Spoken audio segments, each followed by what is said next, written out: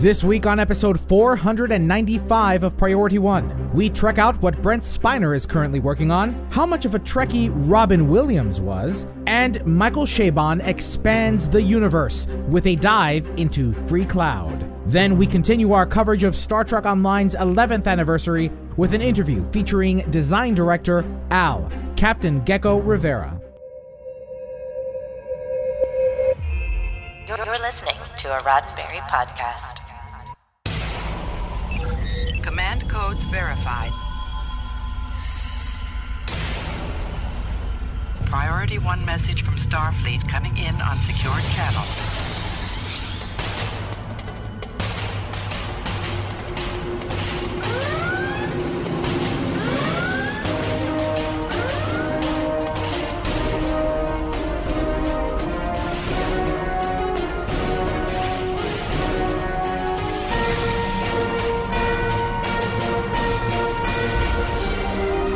Welcome to Priority One. And now your hosts.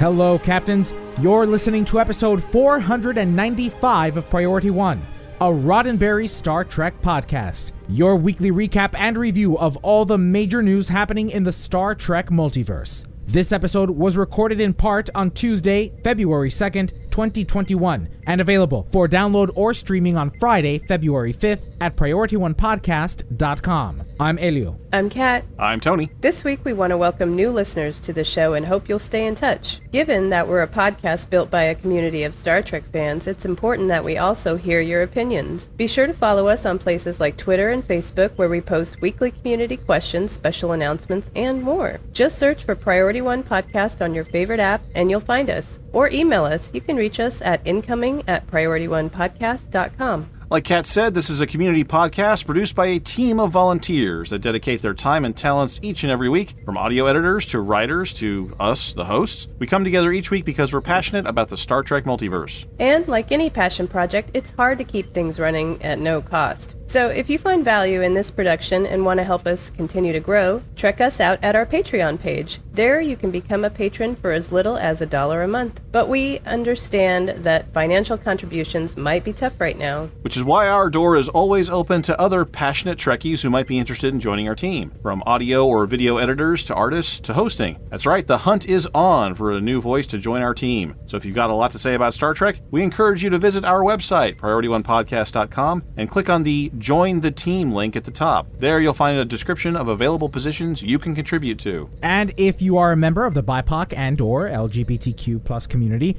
we hope that you'll seriously consider applying. Ojalá eres otro Latino que le encanta Star Trek. It's important that we make an effort to represent all corners of the Star Trek community. So remember, our site is PriorityOnePodcast.com. Now let's check out the latest news from the Star Trek multiverse. Jim, what in places? I don't know. Then let's trek it out.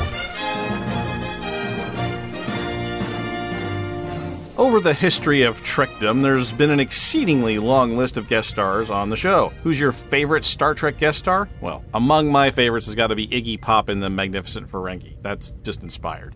The crew of Voyager named some of theirs during a recent virtual GalaxyCon panel. Who made the list? Well, in no particular order, Jonathan Rhys-Davies, who played Leonardo da Vinci, the Maestro. Sarah Silverman showed up as a 20th century astronomer from Los Angeles. Jason Alexander drug along his big brain. And who could forget Dwayne The Rock Johnson, cooking up some gladiator tights action. But what about the guest stars that never were? Robert Picardo said that he lobbied the writers pretty hard to get DeForest Kelley on the show, but unfortunately, Kelly's health was failing and he was not well enough to perform. Also, some of you may recall that Robin Williams was a big fan of Star Trek, but you may not know that Neelix was one of his favorite characters. During production of Voyager, Williams was filming The Birdcage on the same Paramount lot and had a lovely encounter with Ethan Phillips. As Phillips recalls, quote, he sees me and he goes, "Oh my God, Mr. Neelix." And he does this whole big routine about what it's like to be a chef in outer space. "Oh, the eggs are floating! The pancakes are getting too big!" Total Robin Williams shtick. I had a private performance for like a minute and it was really funny. Then he came up, gave me a big hug and said, "I love your character, sir. Such a sweet, sweet man. I'll never forget it." End quote. Man, that's awesome that Robin Williams was such a big fan of the show. I think I'd heard a story where he was hanging around in his Mork and Mindy days, like backstage, during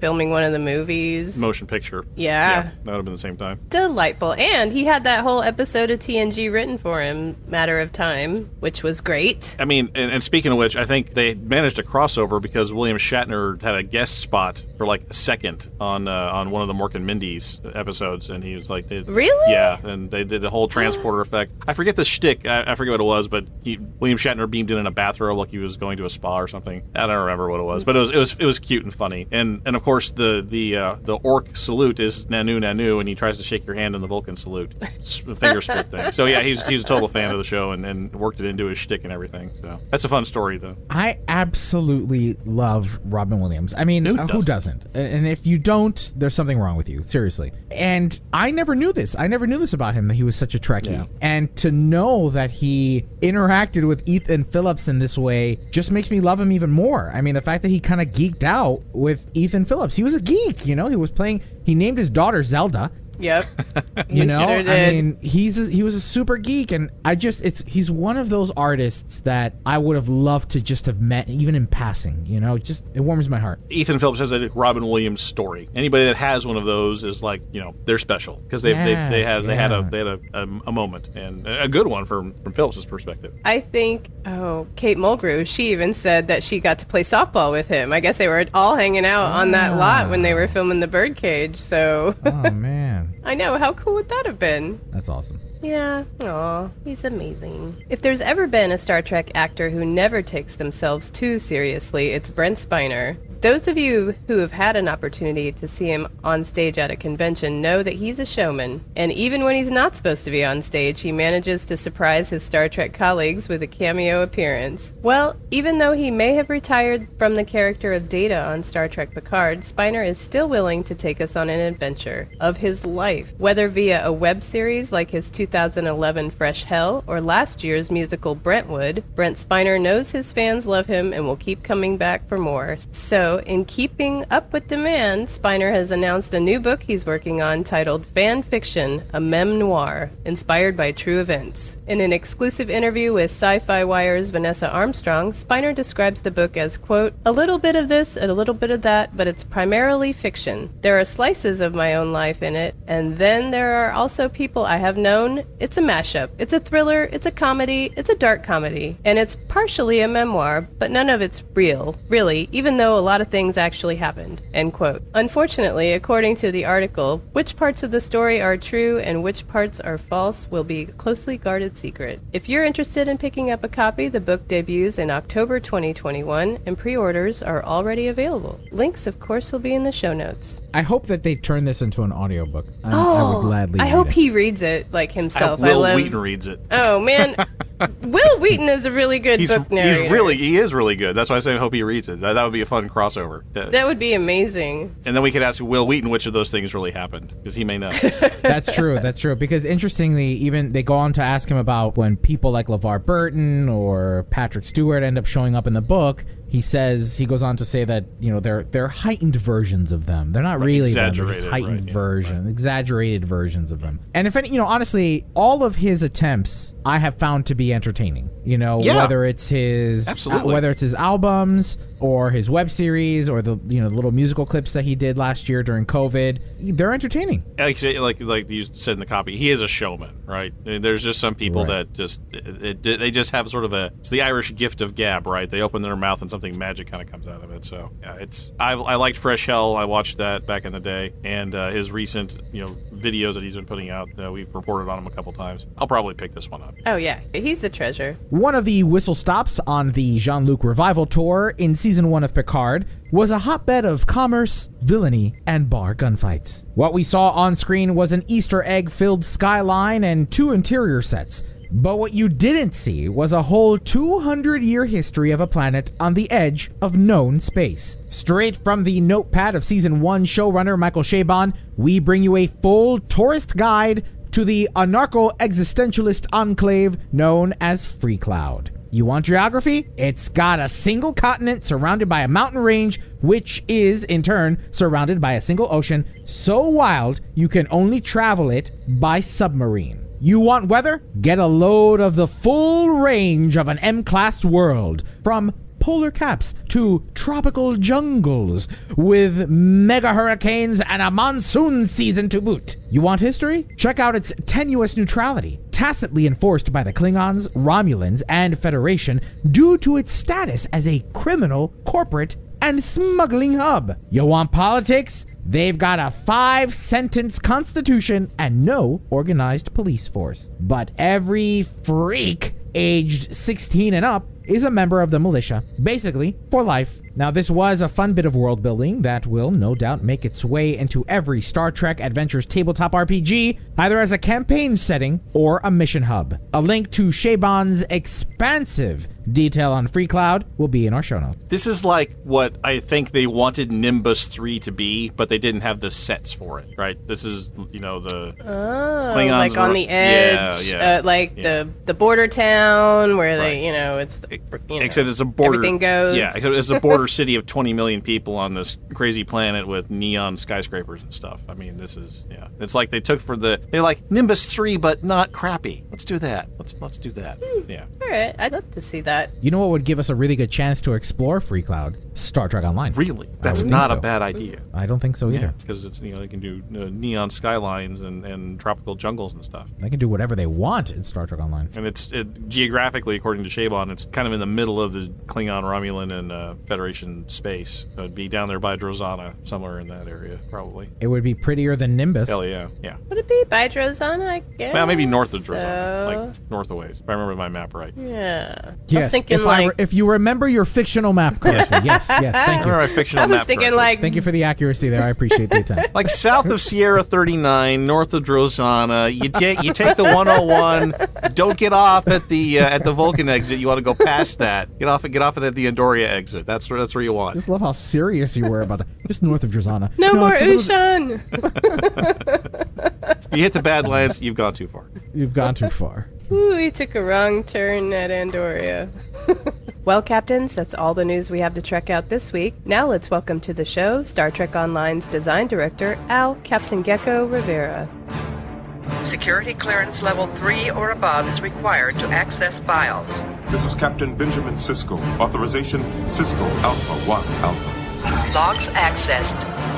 Hello, Captains, and joining us on this episode of Priority One is Star Trek Online's lead designer, Captain Gecko Rivera. Al, thank you so very much for joining us on this episode to celebrate the 11th anniversary of Star Trek Online. Oh, thank you very much. Thank you for having me. Good to be back. And I have to give you a little correction. I am no longer lead designer of Star Trek Online. I am the design director. Get out of here. So what does that mean? Here.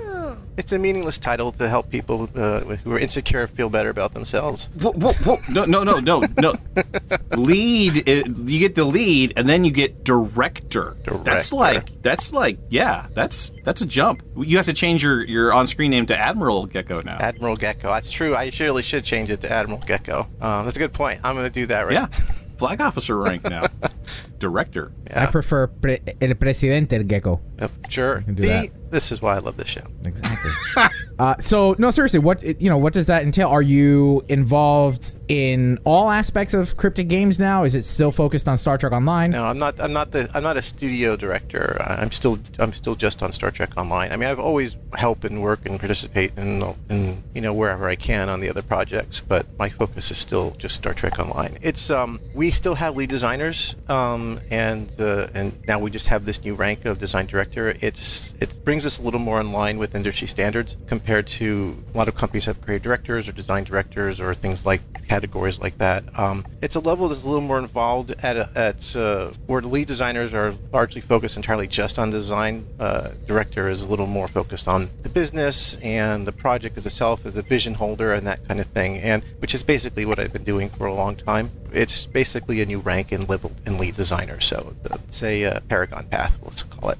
Yeah, and you've been doing that job for a long time. It's just that effectively, yeah. If you'd gone to another company working in another game, they would have hired you in laterally as director to do that thing. But the job title you had at Cryptic just didn't match that. I think it's a fair description. Like we've had on the art side, we've had lead artists, and we've also had art directors. That parity didn't really exist on the design until recently. So now they have that that recognition now, which is good that we have that in the studio. Well, so that was like a huge introduction for a title change. So, now we should talk about the game probably. Probably. That's just my suggestion as a non-director of this show, as merely a participant. Well, congratulations on the title, on the rank up, on the level up. Somebody should have played either J.G. Hertzler congratulating you, or perhaps Leonard Nimoy. Let's get it in post. Let's get it in post.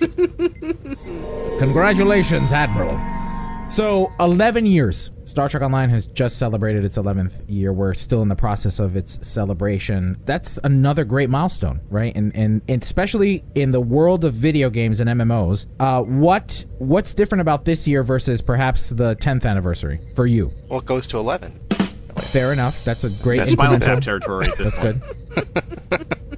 I'm not sure how to answer that question. How is it different? It's kind of hard to top. When you hit 10, that was a huge milestone. So the idea of having an MMO that's robust and still going after 10 years in this space. Can we talk about the space for a minute? Because I think that's maybe one of the accomplishments. When you started Star Trek Online, MMOs were all the rage, and now you've seen the game industry change maybe at least twice to what all the rage was. But Star Trek Online as an MMO is still going. Do you guys take time to reflect on that, or have any back pattings that go on? We certainly don't miss a moment to reflect on that. This last year, what has been really unique is that this year we made what I would say is exceptional content. Very proud of the stories we made and the stories and the content we delivered, and we did very well, and we did it all working from home. Right, we did it all remotely, and that took a while to kind of find our stride in that. Find our pacing and the tools we needed to do and the changes in communication we needed to achieve. But we did it, and we still managed to do really, really well. And like everyone else, the team is struggling like anybody else. There's a lot of hey, great job, and when do we get this and how do you do that? But we've got a team that, like everyone else, is human, and we're suffering through pandemics and political uprisings, or whatever you want to call it. Read about some of this in the newspapers. Instabilities, right? It's been in a couple of the headlines. Riots and Black Lives Matters and all the different things that's happened over the last year. And we've got people who have families and they have children that can't go to school, so they're trying to take care of their kids while working, and they can't work full time. They have to take hours off to take care of the kids while their spouse works, and then they shift back and forth. And then you have people who are single and live in an apartment by themselves and have no human contact for a year. And that really wears on people and everyone in between. And I happen to be very fortunate. I have a nice home with my wife, and we have an outdoor backyard, and so I'm the exception, and so I have nothing to complain about compared to everyone else. But with all of that going on, instability, insecurity, team still managed to put together amazing content, and they dedicated and they put their heart and their time into it, and so I couldn't be prouder and that's definitely what's different with this 11th year than it was compared to the 10th year. We did it in spite of everything that happened, and that's something to be very proud of. As I played the featured episodes, it was an amazing reminder of how well Star Trek Online can tell a Star Trek story. I would argue, and you may not like this, I would argue better than what we've seen on television thus far. Why wouldn't I like that? I don't know, because you're very defensive about this TV show, so you like to protect them. No. Well, I'm more protective of mine, so I think that's great high praise, because I love the shows so much that you would think that what we do, if you would even put us on anywhere near that parallel, is great praise that I am grateful for, so thank you. And I think it's deserved. I played the missions, and I wanted more, right? You're left wanting more. But there has been a considerable decrease in the storytelling missions, right? We were talking about this a few episodes ago on Priority One. I was kind of curious about, and I'm talking specifically about story missions, right? And I mapped it out over the course of the 10 years using StowWiki, just these story missions and their cadence of release. I had noticed that as of the last half of 2018, those storyline missions that involved voiceover work, animation, and whatnot slowed down significantly. So whereas perhaps in 2017 or 2018, maybe there were 20 missions, we saw 2019 come down to maybe 4 or 5, and then... But can you talk to us a little bit about that cadence of story, content-driven missions for Star Trek Online? The ones that, you know, especially those solo players, keep them wanting to come back to live on the story of Star Trek. Well, I think that there's two factors going on there, and the first one is obvious in the last year because of COVID, that we're just working slower, right? There's a tax that you got to pay a little bit there, and I think in the beginning there definitely was not finding our stride. I think now we're pretty close to 100% efficient at this point, but at first, just learning how to hold meetings and play tests and brainstorms and using new tools.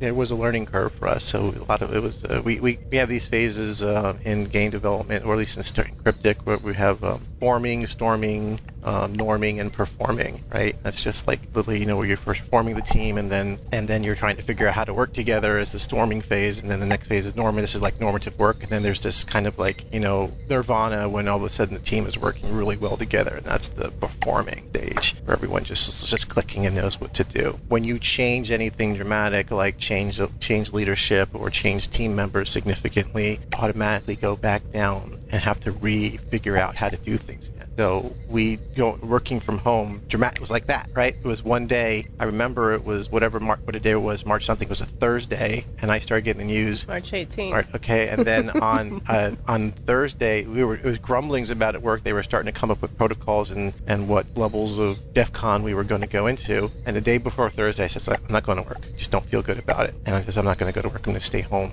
They were still going to work the next day, the Friday. The next day, they sent everyone home. So it was, and that was it. And so then we didn't know what to do. Right? We had no access to anything, so we had to relearn all that stuff.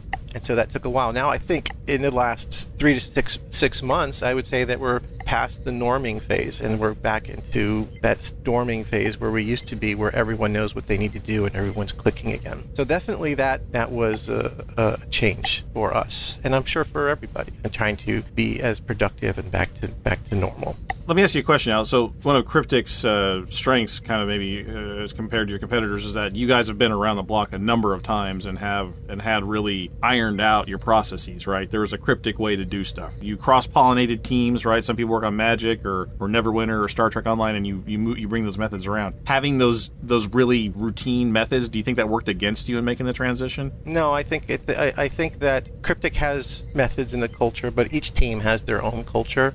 Star Trek has probably the most mature one, by that because we are the oldest product on the company. I guess champions, but they're a very, very, very small team. And more importantly, we have a lot of people who've been on Star Trek for a long time, right? Jeremy, Jesse, Thomas, myself, most of the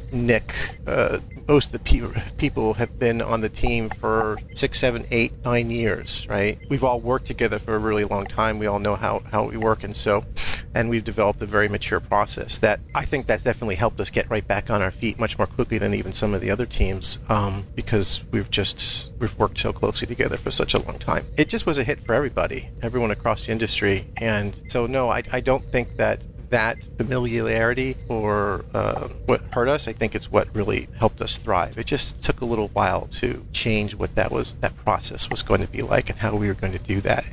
Because then there was like this, at first, all of a sudden we're all on Zoom. We use Teams, not Zoom. Like I say Zoom is just kind of the generic term, like Kleenex or something. But disposable, yeah, gotcha. Yeah, disposable. So we use Teams, Microsoft Teams, and at first we start that up so we can start communicating, and then it was too much. Because all of a sudden Teams on the phone, and all night you're getting bling, bling, bling, bling, because that's the only way to communicate. We were setting up groups and chat channels, and all of a sudden everyone was too connected, and people couldn't stop working. We were constantly, and so we had to teach each other how to respect each other's time, as well as not so we don't swing it too far in the other way. So, which we never worked remote before. It was never something we'd even considered. I think that as a result of this, I think this has really been a good experience as far as I think we're better now. I do think we're better. I think we all miss human interaction, but it's certainly forced me as a manager to improve my communication and organization skills. You can't just rely on just running into somebody in the hall or just sticking your head up and looking at somebody. You have to be on schedule. You have to respect those times. But at the same time, you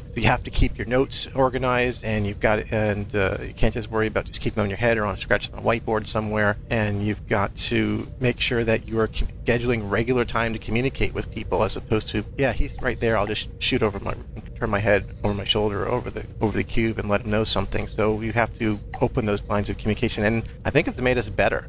I think it's made me a better manager. I think it's empowered a lot of people to be better. I got some people who would have hour-and-a-half commutes. Now they're they don't have to do that anymore, so they're not exhausted anymore with those commutes. Just like coming to this podcast, you barely put on pants. Wouldn't even say barely. No. Well, let's not go too far. So it's forced us to be better, and there was growing pains at first, and now it's forced us to be better. And I think as a team and as an industry, I think we'll be better for it in the long run. But it's definitely very painful right now. But just before that happened, whether or not we're reducing less content, I certainly can't argue with you that we reduce less missions. Right. I want to be specific, right? Because content is a broad stroke to include, TFOs. I think you're using the term correctly for us internally. When we say content, content means means things that you do, not things that you use, like ships or guns or powers. But so missions and TFOs and patrols and things like zones and things like that. Well, I'm specifically talking missions, right? Because we have seen TFOs drop and new patrols, things like that. That we have seen an uptick of. But the average yearly release of featured episode content, the playable missions that move the story forward, seem to have slowed down quite a bit. They've only slowed down because we've made a conscious effort to not make crappy ones. So we are just putting a lot more time into developing the story, into developing the cutscenes, and developing a gameplay that is interesting and exciting, and we're putting a lot of polish and a lot more time in it. Back when we first launched the game, we were making missions in 3 to 5 days. Pretty much all of that is out of the game. I think all of those are out of the game right now. The last ones were some remnant Klingon missions, which as of this 11th anniversary are now completely gone from the game. We're developing them in 3 to 5 days. And then somewhere along the line, we started spending 2 weeks on a mission. Then we said that wasn't enough, so we started spending 3 weeks on a mission. And that'd be about the time when we started trying the featured episode, like every month come out with an episode, because we could pull one off in 2 or 3 weeks. And that was unsustainable, and the quality still wasn't there. For a long time, we were developing things in 6 weeks. Okay, so this is our sprint, 6 weeks to make a mission, plus 1 week of polish. And we did that for a long time. Now we're spending about 9 to 12, because we started doing 6-week missions, and then we've always wanted to do a better one. Let's do an amazing one. Let's do Quark's Lucky 7, which was incredibly complex. And then we started doing things like the 10th anniversary episode, or even the finale of Victory is Life. And those are starting to take us now 12 weeks to do. And they're fun. They're better. And then we started doing, not maybe as them quite as big, but still keeping that time scheduled, so that way we can do more interesting gameplay, higher level quality, things like New Kittimer, right, with the mycelial wave coming through. It was a complex piece of game to make. This is also on the art side too. I don't think anyone would argue that the quality of our art, not only just our environments, but our characters, are significantly going up. Kat mentioned something about the Klingon hair. The Klingon hair. She mentioned it repeatedly. I've been going on about it for a long time now. That's why my new character is only level 13, and I haven't finished playing the featured missions because I keep going to the tailor. They keep changing the hair? Yes, I love it. So it's another example. I mean, and a lot of that is, that's our art team, and that's under a lot of our direction from our art director, Bill Yates. And so we're just spending a lot more time bringing the quality up. We're a 10-year-old game, and that means that you may run across an asset that's 10 years old next to an asset that's brand new, and you'll see a quality difference there. And so we're just trying to improve that, but we're not doing crappy stuff anymore. And sometimes it's like, oh, let's just do this, and we can just use this environment. And art's like, no, we hate that environment. It's so old and ugly. And it's like, okay, we got to rebuild it. And so we rebuild it. And that means instead of being able to just take an old kit. We have kits. We have things called kits, right? Federation kit, Klingon kit, whatever, Romulan kit. That's all the hallways and rooms and bridges and whatever, and then we can snap them together in different pieces to make a new map. And it says, yeah, let's do a mission on a Romulan ship, and we just use the Romulan kit. And they're like, no, we don't like it. It's old, it's outdated, it's ugly. And it says, okay, then we're gonna have to rebuild it. And then so that goes on the schedule, and it just takes longer to make because the team wants to make better stuff. And then of course there's the cutscenes, right? The story, the visual storytelling we do with cutscenes, and the work that our writer Paul and Weston, our animator, and Scott, our environment lead, he's also basically our film director, if you would call it, like a cinematographer who directs those scenes, spend a lot of time making those scenes come to life. So all of that just takes a lot more time. So I think that we have a lot of content in Star Trek Online. I've played it all at some point as a developer. I have not played all the content as a player. There's just so much there, and so I think that as a studio, as a team, and I think hoping as a player, that everyone wants to have higher quality content. Less content, higher quality, than more content, lower quality. That's our commitment, which means less episodes, and that's going to mean 1 or 2 per season on episodes. And so you say season, right? And so on average now seasons are our season of releases are our anniversary, and then usually something around May, and then something around September, October, and then and then in between that there's the summer event, and then after that is the winter event, and then with next anniversary. So there's about 3 full drops a year currently, but we keep changing that cadence. We've changed that cadence multiple times. That's our current cadence release. Yeah, right. Is three seasonal drops a year plus winter and summer event. I think Andre, in a previous interview that we had done with him, he said, redoing the distribution of the storylines was also to be flexible, considering the new Star Trek shows that are out there. Well, yeah, that's just us having to be agile and reactionary to what's going on the shows. Can I ask you a question about that word, the R word that you just used just a second? Is it reactionary? Yeah. Yeah, you sense it. Here it comes.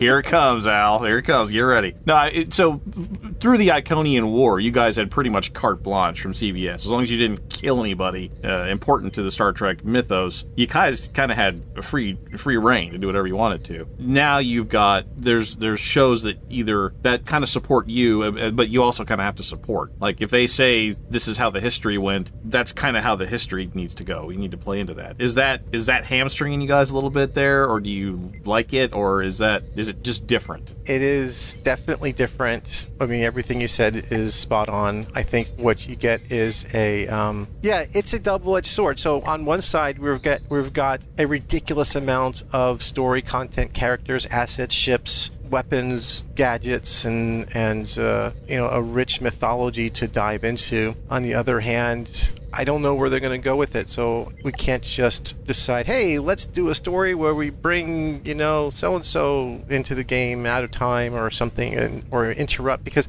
their stories are they're not episodic. So, unlike TNG, where we don't know how much time passed between episode 5 and episode 6, or what they did in between there. And that's usually where a lot of comic books happen. That kind of books will happen in between there. But these stories, it's like we're watching it in real time, right? Sometimes they don't leave enough time between episodes. Like, how the hell did you get there that fast? You can't do that, right? Yeah. So there's not like, in between this episode and this episode, they winked out and came to our universe for a little bit. And who knows who's gonna be dead, or who's gonna be evil, or who's going to be or whatever. And so we meet every 2 weeks with CBS to discuss our stories, and they tell us about what they're planning to try to just keep the communication. And a lot of it's like, no, don't do that because we don't know what we're going to do with it yet, right? That's just the reality of that. It's okay, we won't do that because you don't know what we can do with it yet. So it forces us to have to do clever things to get them into the game until the space is safe. Also, most of the shows, with maybe the exception of Picard, which is close to ours time-wise, all of Discovery is either a couple hundred years before us or 900 years after us or something. So it's not very easy to use those stories, but as you've seen, we found clever ways to bring those characters into our game that allows us to make decisions with them that isn't going to affect whatever they do, right? So we'll talk spoiler territory if you haven't played. If you haven't played, you should sign off now, go play, and then come back and listen to the spoilers. So this is your spoiler warning.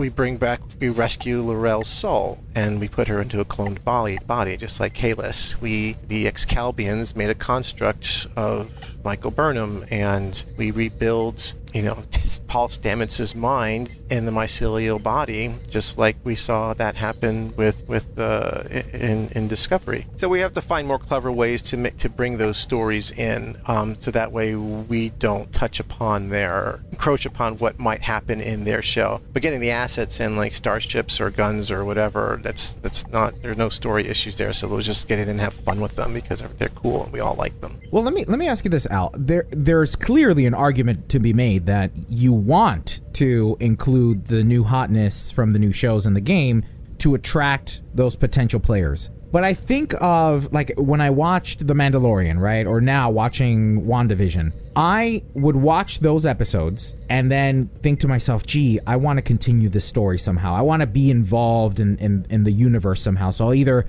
go back and watch a Star Wars movie, or in Kat's instance, join SWTOR.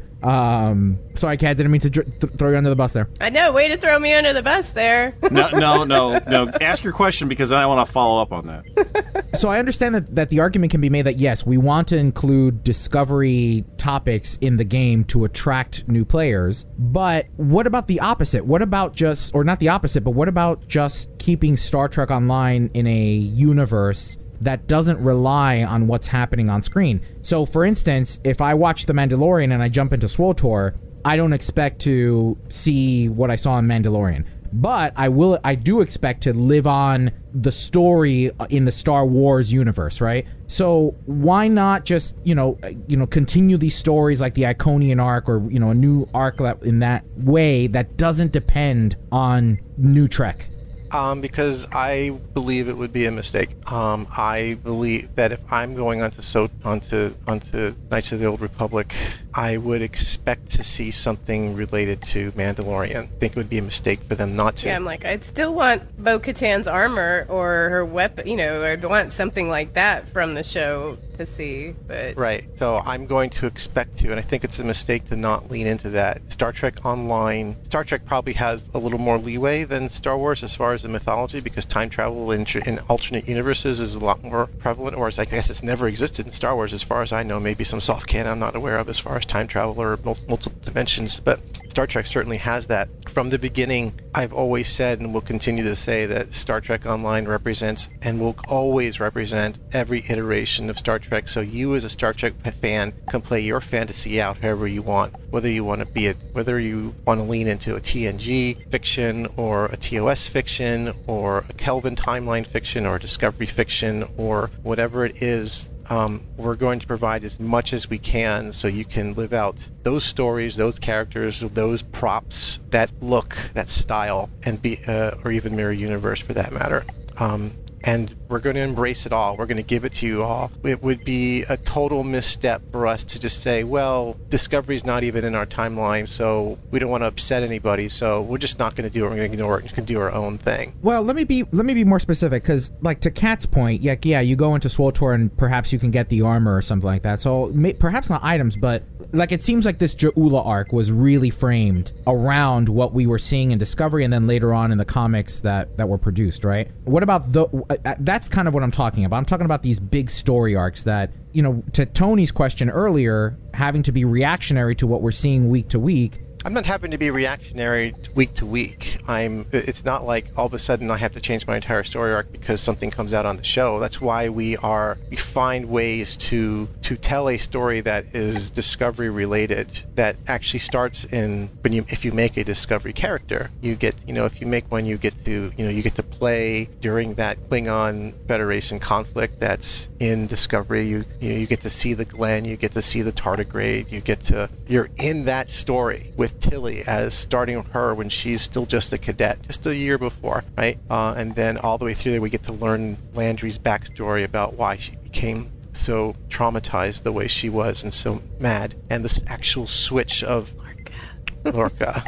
From Prime Lorca to Mirror Lorca. So we get to see all that, and then we introduce, a character from the comics, Juula, who is T'Kuvma's sister, established in the comic, which is written by Mike Johnson and Kirsten Beyer. Kirsten Beyer, one of the writers of Discovery, and we take that character, and then we pull that all to the future, and we continue that story with a Discovery mythos. If you ask me why don't you just not bother doing that? It's like, it's the story I want to tell. So that's the answer. I want to tell that story. I think it would be silly not to. There's a lot of people who are loving Discovery. There's some people who may not like it, but it is very popular, it is very hot, it is very effective. And now we're taking those stories, those characters, and we're telling them in our way. I'm telling them in a Star Trek Online way, in the way that we've brought you other stories. And we'll tell other stories in the future. We'll try to do some Picard related stuff. We'll try to, we'll see if we can do some Lower Deck stuff. Yes. Lower Decks. I don't know anything about Strange New Worlds, but you're gonna do that. But I'm certain we're gonna do some Strange New Worlds stuff, right? Whether that means pull a race or pull a story thread that comes out there, or just go right into that timeline, I don't know yet. So no one's seen anything about that show yet. So we're going to lean into every type of Trek there is, and there's something for everybody in there, and we're going to do them all in our way, the way we tell stories. And I think that I can only, as an individual and as a member of a team, we can only just say, this is the story we want to tell, and we hope you enjoy it. And if you don't enjoy it, thank you for playing our game. But I'm hoping that you do enjoy it. And I think that our response and the numbers and the participation we have tells us that they are enjoying it. That's not what you said before. You said I want to tell these stories. I think a director ranking role went to somebody's head is what I think. This is my game. The Admiral will throw you off the bridge. Be careful.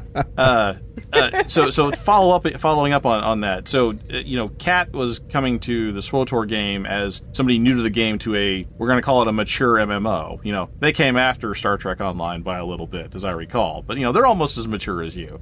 So do you think that this is an advantage for Star Trek Online, that you can, even if it's reactionary, you are telling these new stories specifically in this really established, mature, old MMO, and are you gearing seasoned? The word is seasoned. There yes. You go. Seasoned MMO. That's it. So are you making a play basically for new players to come to this seasoned MMO with the explicit promise of what you're seeing on the screen in 6 months or so, you're going to see that reflected in our game?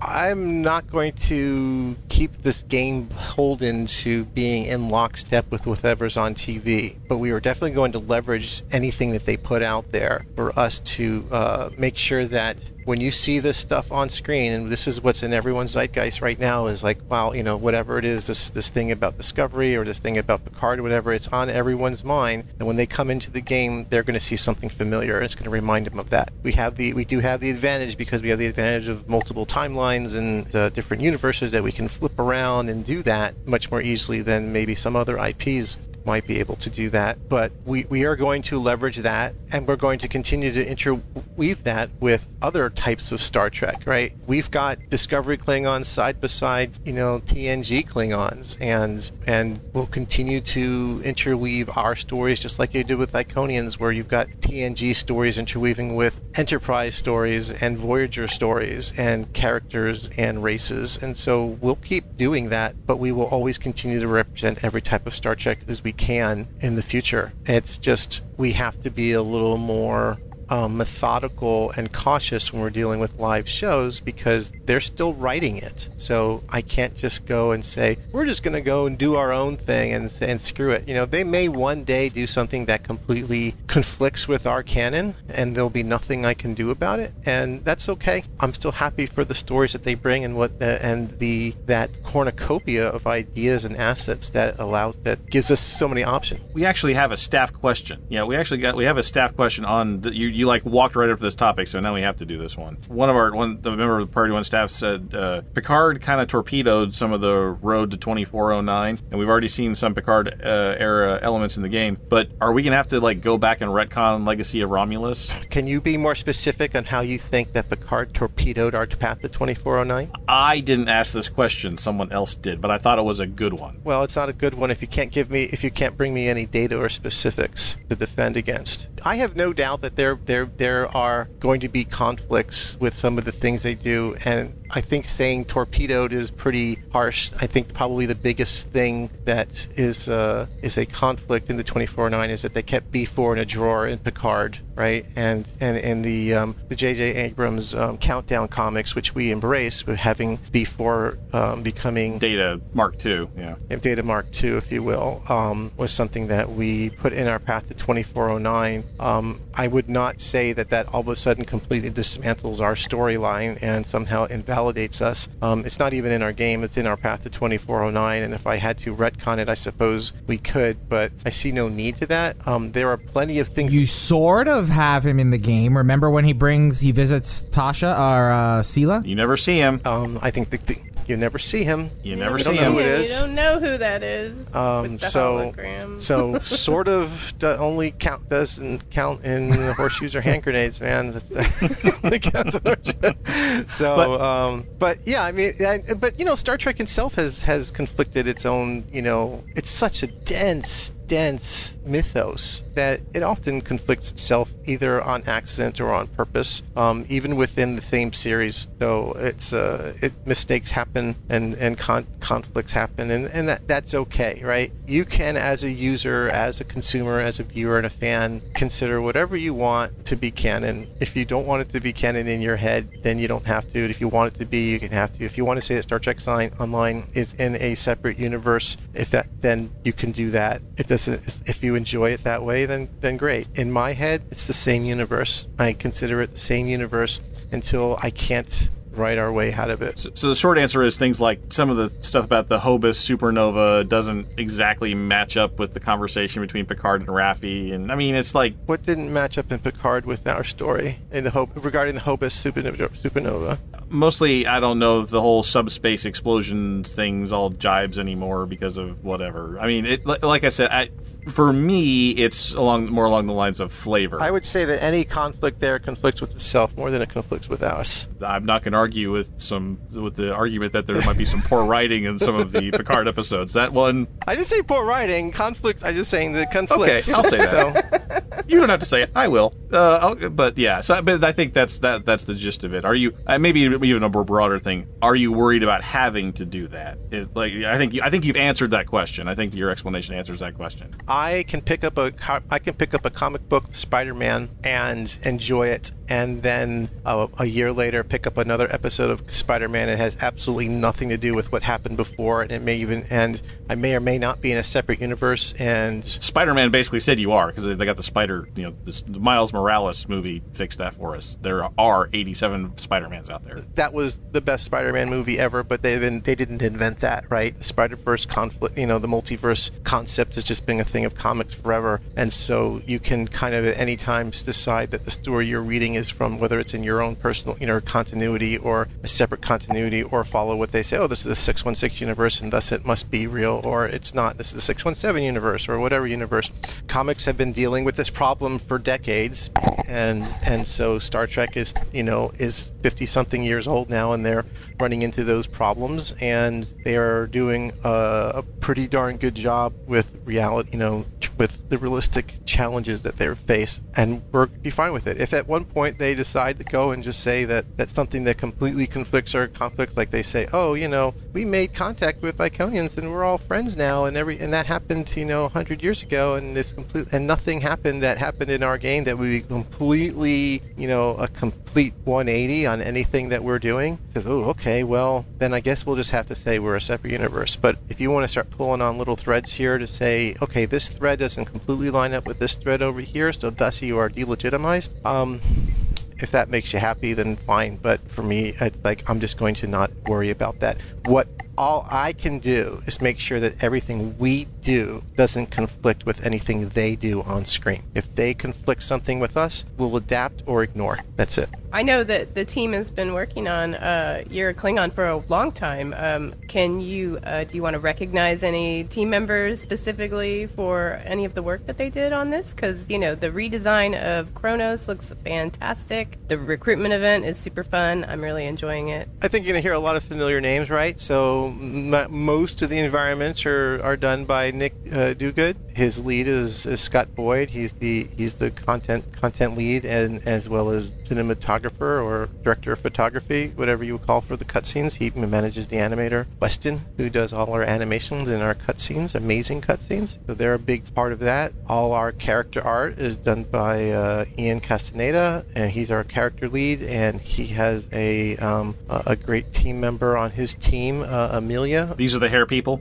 These are the hair people and the costumes, and they're the ones who scoped it. Okay, Kat, these are the hair people. Nice. My favorites. I love them. Thank you to those guys. Yeah, and so they make so that team, Amelia March and Ian Castaneda, they make anything that's on a character. So clothes, hats, guns, swords, hair, that's the character team. Lightsaber bat'leths, nanopulse bat'leths, turrets. Oh, sorry, SWTOR problem. Apologize. I don't know. You're really conflating things. I don't understand the connection. So nanopulse is a technology. Nanopulse. Is the technology that was mentioned in TOS on Mud's Women. Scotty talks about it, and that's what it is. There with the citation. Nicely done. Well played. That's good. That's nice. You're bringing a knife to a gunfight, man. So just don't come at me, bro. Take a shot at the king. You best not miss. Exactly. The director. Plebes, how dare you? Oh yeah. So the credits. So those are the guys that make that stuff. That's the character team.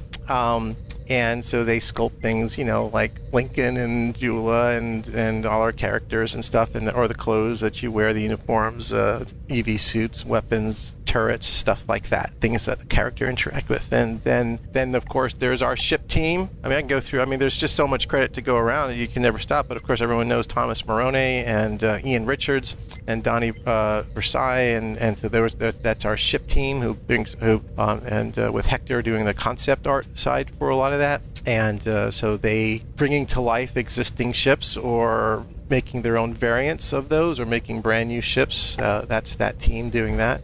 Or continuing to go through and making the ships look on screen perfect. Yeah, they're just ridiculously on screen perfect now, and so and they're getting the attention of CBS, right? So and you're seeing them now. They're on Eaglemoss, has their whole line of Star Trek Online ships. And wait. What do you mean they're getting CBS's attention? Well, I mean, I'm just explaining. I'm saying you can see that Eaglemoss is now making our ships, and the Enterprise F was on the was in one of the comics, the Picard Countdown comics. And so And how long until the CBS animators call you guys and say, you guys have 80,000 different ships on your... That's what I was getting at. That's what I was trying to understand. Yeah. How can we have more than one type of ship in our show? How do we do that? I would think that would be a no-brainer to do because, we have an expertise of how to make ships. And how to make them kind of beautiful and screen perfect. Yeah, they do. There is a definite love that team makes. I mean, Donnie himself, right? Like after he does this at work using that we pay him for his skill, he goes home and he does it for fun on his own. He's got an art page. I don't know if it's DeviantArt or wherever it is he posts his art, but he goes and he makes a much higher detail, higher fidelity stuff on his own, stuff that wouldn't fit in our game because it's just ridiculously realistic starships and interiors and props that he just enjoys sculpting all day. It's just his passion. People like that they just love what they do. In a lot of ways, well, more than a lot of, in many ways, we hold him back because of the limitations of the engine and what he can do. The budget you have to stick with for triangles and stuff. Yeah, exactly. Yeah. So stop being too good. Cut that out. Yeah. Weston's been doing his animation and his cutscenes, and we started doing a little motion capture, and then when COVID hit, that became a lot harder because you need a couple people in the office to do that. So he snuck in and he's done a few motion captures, but most of it's still hand animated. And boy, he just keeps raising the bar. That last Jewel's Vision cutscene was very long, but that was stellar. That was amazing. And then a lot of cutscenes. He just started making a few cutscenes that we even asked for, like some of the transition scenes when you go into Grethor, like switching, like watching the boat pulling up to Grethor, and a few other just minor transition cutscenes they did. Actually, I want to call out the boat. For a space game, the boat was really good. That's Donnie's boat. That was visually very striking. I mean, yeah. I am never a fan of ground missions. I've not been a fan of ground missions from like day one. But let me tell you, I did not mind hanging out. I appreciate that. I'm just telling you, Al. You know me. I'm not gonna lie to you and give it to you straight. Ground missions is where is the best way to tell stories. I know, and it really gets annoying to somebody like me. But I have to say, the boat was worth the trip to the ground mission. It really was good. It was very visually striking.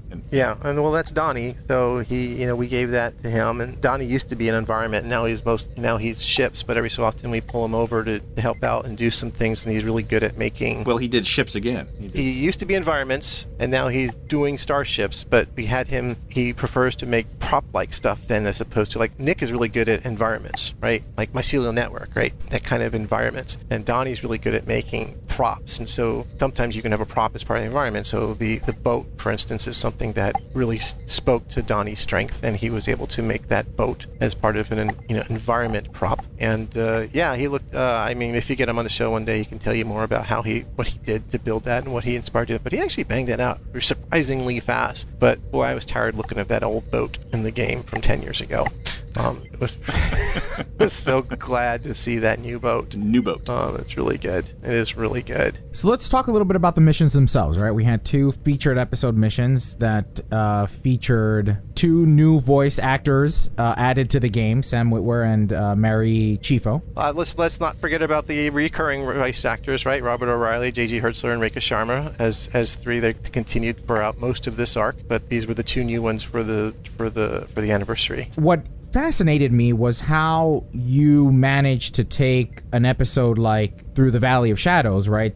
Season 2, episode 12 of Discovery, where Pike goes down to Boreth, the monastery, yeah, and created a playable experience of that, right? We had these portals that affected past, present, and future, and all these different things. What other influences, if any, did you hope players might notice? Oh, that's entirely TNG, man. That's when Boreth is where Worf goes to go on his spiritual journey to get a vision of Kahless in the Shrine of Kahless. That cave where you see the ghosts of Christmas past, future, and present. That's where Worf saw his vision of Kahless, and that's when, or as the Discovery Klingons would say, call Kalesh.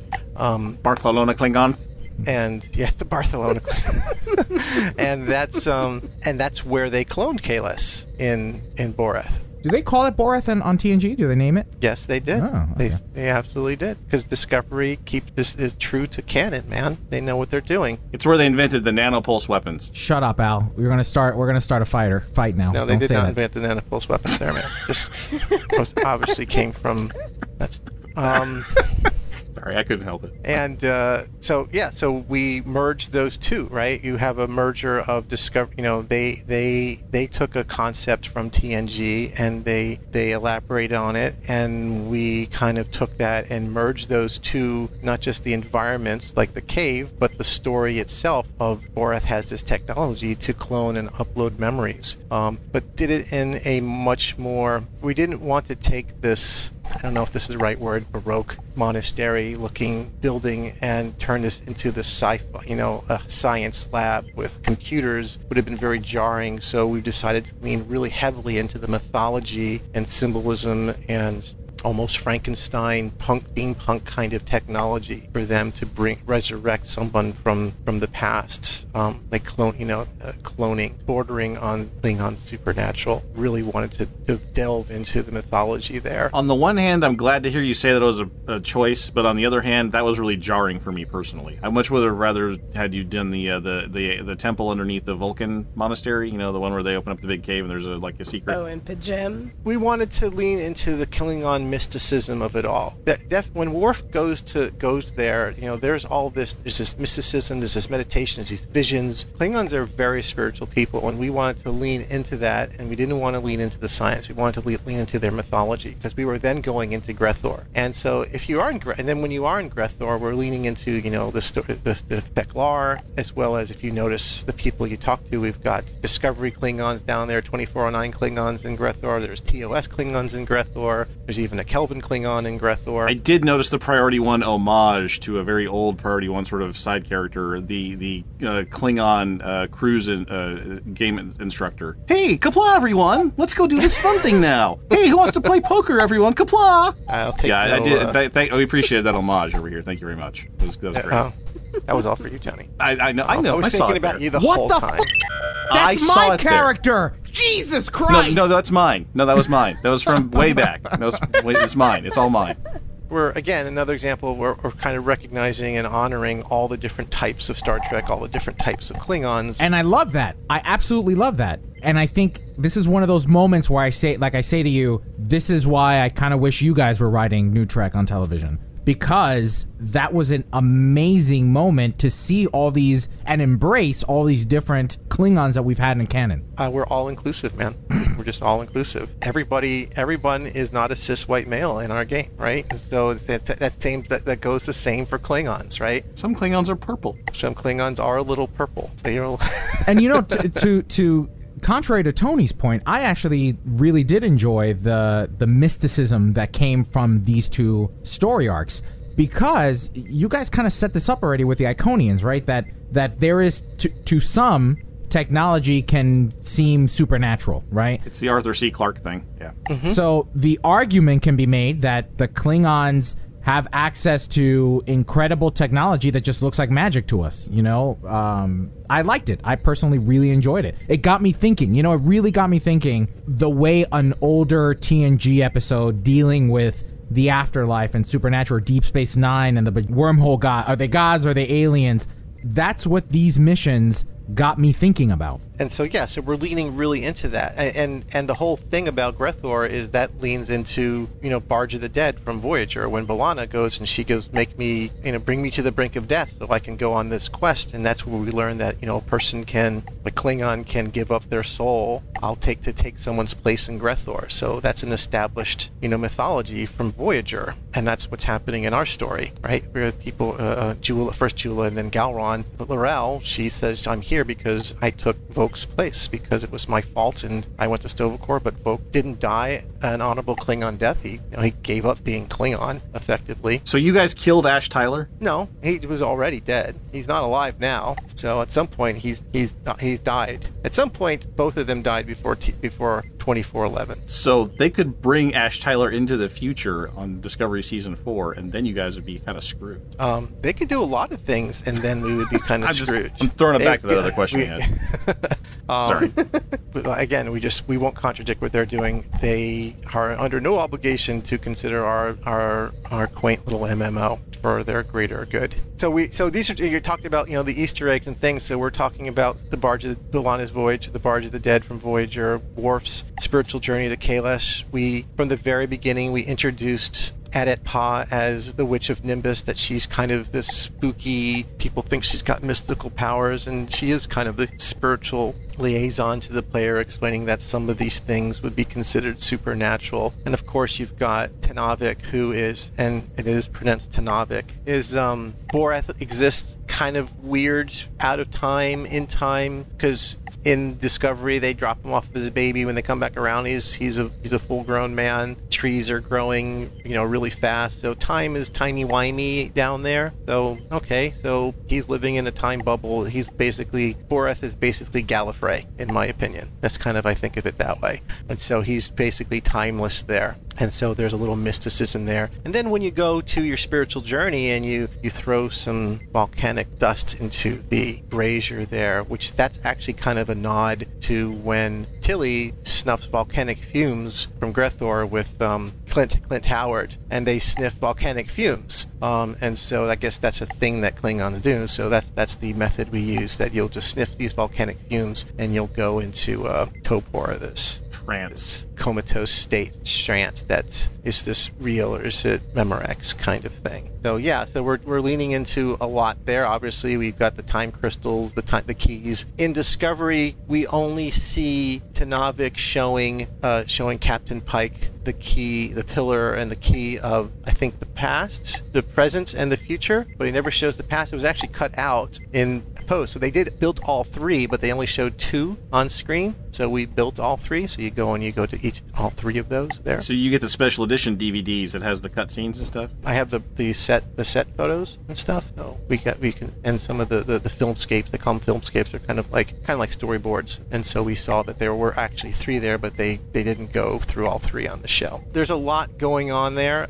Also, if you haven't played your Klingon Recruit and to play all the remastered Klingon episodes, so all the old Klingon stuff is out, and now the final one there is also a trip to Grethor, and it's a very, very different experience. Your foe is Molor, and you go against some of the three Klingon sins of treachery, cowardice, and dishonor. So it's a very Klingon story, understanding the virtues, and by seeing the anti-virtues that exist there, travel along there through Grethor with Kahless himself. So you haven't, bit of a spoiler, but if you've only played the two featured episodes, you've played less than half the new content for the 11th anniversary. So definitely check out those new episodes there. The last one there where you go to Grethor is pretty on the Klingon side is pretty much as much of a featured episode as the first two. Pretty good stuff. Kat, have you played your Klingon Recruit? Have you finished the Klingon arc? Well, no, that's what I was saying. Like I made my new character on Tuesday. Yeah. I made a Discovery Klingon because I have all the others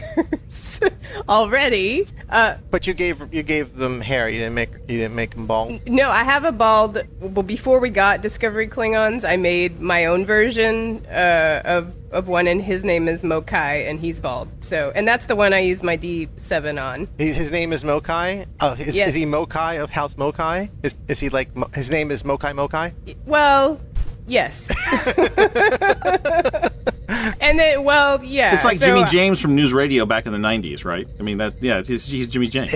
It's Eminem. He's Eminem. Yeah, I mean, I know House Mokai is matrilineal, but I figured there was a dude in there somewhere. And I had a whole lot of female ones. So anyway, I wanted a male Klingon, and there weren't Discovery ones. I did, my own version, but my new recruit, like I said, I got busy in the tailor, and I was trying out all the new stuff, so I've only got her to level 13, so... Which mission is that bringing you to? I just finished Alphas. Oh, you just finished Alpha? Yeah, I just finished Alpha, and I could go to Nimbus, but I'm probably not going to go to Nimbus yet. No, I mean, just keep playing the arc, right? So I think that takes you right to the Thekiri arc after Alpha, I think, right? I think 13 so that's why I didn't get around to playing all of the new missions yet, because I was just working on her, and then I had to, get her new weapons, and I wanted to, customize my ship, so that takes a lot of time. It's kind of fun, starting a new character. You know what I love about, and something I really would love to change and improve about the game, and at some point, is that loot drops are fun again. Yeah, when you're love starting getting new characters, those. like, what did I get? Because everything is good, everything you need, every new gun and pistol, even it's white. Oh, it's a white Mark III. That's awesome. I didn't have one, so. Yeah, well, I have my favorite items, so I may, switch to other characters to mail my new characters some stuff, and then I had to get all the pit bulls, and I had to try all the outfits, so. Did you get the number 1 pit bull? I haven't got number 1 yet. Yeah, I got like 10 of them, and I have a bunch of I didn't get. He has the chevron collar. Damn it! No. Get him. There goes my Lobie. There you go. So yeah, I'm really enjoying it. I love. I have to. Can I say something about the loot drop thing? I have to tell you, when Legacy Romulus came out, I had the most fun ranking up my guy from 0 to 50, only doing loot drop equipment. Yeah, that was a lot of fun. It is a lot of fun. I enjoyed that, and I never left the original ship. I did the original ship all the way to 50. You stayed. I stayed in the original Talis, the Junker. Wow, that was super fun. I enjoyed that a lot. Highly recommend. Carry on. Well, sorry, I just claimed, you know, my scalable ship for my character, and I just set that up before this earlier today. So I just got that all sorted. So now I can finish playing through the storyline. But I love it. I love how everything looks. It's fantastic. I love her hair. I have the big hair. See, I love talking to a fan, Kat. Yeah. So hold on, just metal. a damn minute here. Just a damn minute. I'm not even What? justifying that with a response. I don't even know. I can't say something nice to Kat. The implication was that Elio and I are not fans. The implication was Without a backhanded comment. That's really unfair, man, because now I can't. So, Kat, they don't recognize you, man. They're not even recognizing the fan that you are. They won't let me recognize you. Listen, without- story of my life. Listen to this twisting. To build you up, that must mean that I must be tearing them down. Listen what to it this must twisting. mean. It's the only thing Listen it to could this. possibly mean. And I take offense to that. Hey, Kat, why don't you tell them about how much you're playing SWOTOR? Well, I haven't played SWOTOR this week because I've been busy. You know, we are all inclusive here. It is. You know what? I'm not an anti-Star Wars fan. We can all. You know what? I'm playing Horizon Zero Dawn right now more than I'm playing Star Trek Online. I'm just because we all get to play other games. It's totally fine. It is interesting because I have never played any other games until fairly recently. So it is a different. It's interesting to see the differences between the two MMOs, and I appreciate a lot of things about Star Trek Online a lot more. Yeah. when you see how the other side has to live. Yeah. No, Star Trek Online is a good game. It just is a good game. I'm really curious because I played very little SWTOR, so I don't have a strong opinion, but I do remember that when they launched, they had a team of 300 people and spent $300 million to develop that game, and so I'm curious and their launch, I would probably wager that their launch product was better than production value wise than our launch product. But now 10 years in, I haven't played it recently. I should probably check it out. I'm curious not to create any type of rivalry because again, I'm a Star Wars fan too. You said you can appreciate what you appreciate about what is it that if you playing SWTOR made you appreciate about Star Trek Online? Here's the biggest thing, not getting effing nickel and dimed on every transaction. Because, look, Star Trek Online, all your characters are fully customizable. I don't have to pay. Well, some outfits you do have to pay for, but there's so many you don't have to pay for. You can change your hair color. You can change anything about your character and not have to pay for it. You can go, whatever you're getting, whatever you're doing. SWTOR is heavily monetized, and I am not a fan of that. So It's in your face. I do remember seeing their microtransaction strategy, and it did feel. I don't know if they still do this. I remember they charged you for sprint at some point. Like if you want to run faster, you have to pay for that. They may have. This was at launch. I don't think they do that anymore. But again, so yeah, I feel like I'm really not invested in a lot of endgame. I was just really wanting to, extend, the storyline experience and see what it was like. But having seen now what you have to go through to get to endgame, I don't even know that that's going to be worth it for me just because I have so much invested in Star Trek Online. And it's still fun. I just was, wanting to see what it was all about. And yeah, it really does make me appreciate the work that you guys do and the love. You can tell the level that goes into it. Not to say that SWTOR, the production value is gorgeous. It's the storyline is fantastic. It's all good, but man, it will microtransaction you to death. Interesting observation. Take note, kids. I concur with Kat's observation 100%. When I tried it a few years ago, that's what made me put it down. Yes, so that's the downside. It's very discouraging. Like, you're like, wait, I can't even go change my hair color without having to pay for that crap? No. I can't, set up my stronghold and have to pay for every rug and, just decoration, and that's ridiculous. That's the big difference for me. So it's interesting. Your entire comparison is entirely on the business model as opposed to the quality of the content. It's intrusive. It's just too intrusive to your gameplay. Yeah, it is. It breaks your immersion, but it's also just frustrating because you're like, well, I don't even know how to get that currency. Where the hell? I'd like to go do this thing. Oh, paywall. Yeah, and I'm like, well, I'm not gonna do that. I just whatever, go do something else for a while. Star Trek Online, when you find a paywall, there's also a door. It may be way down the hall. You may have to walk a long way to get to it, but there's a way around the paywall if you put in the time. And that is a huge difference between when they show you the shiny and then they like handcuff you or ankle cuff you to the sidewalk. Yeah, you want to walk that way? Pay to unlock your ankle cuffs, buddy. It's such a tonal difference when you walk into it. Striking. So while we're on the topic of this, we've been introduced to scalable tier 6 ships, and someone on the team, and I'm sure others out there, are curious to know if there are any plans to kind of update the tier 1 through tier 3 ships so that they too can reach tier 6 and scale along with you.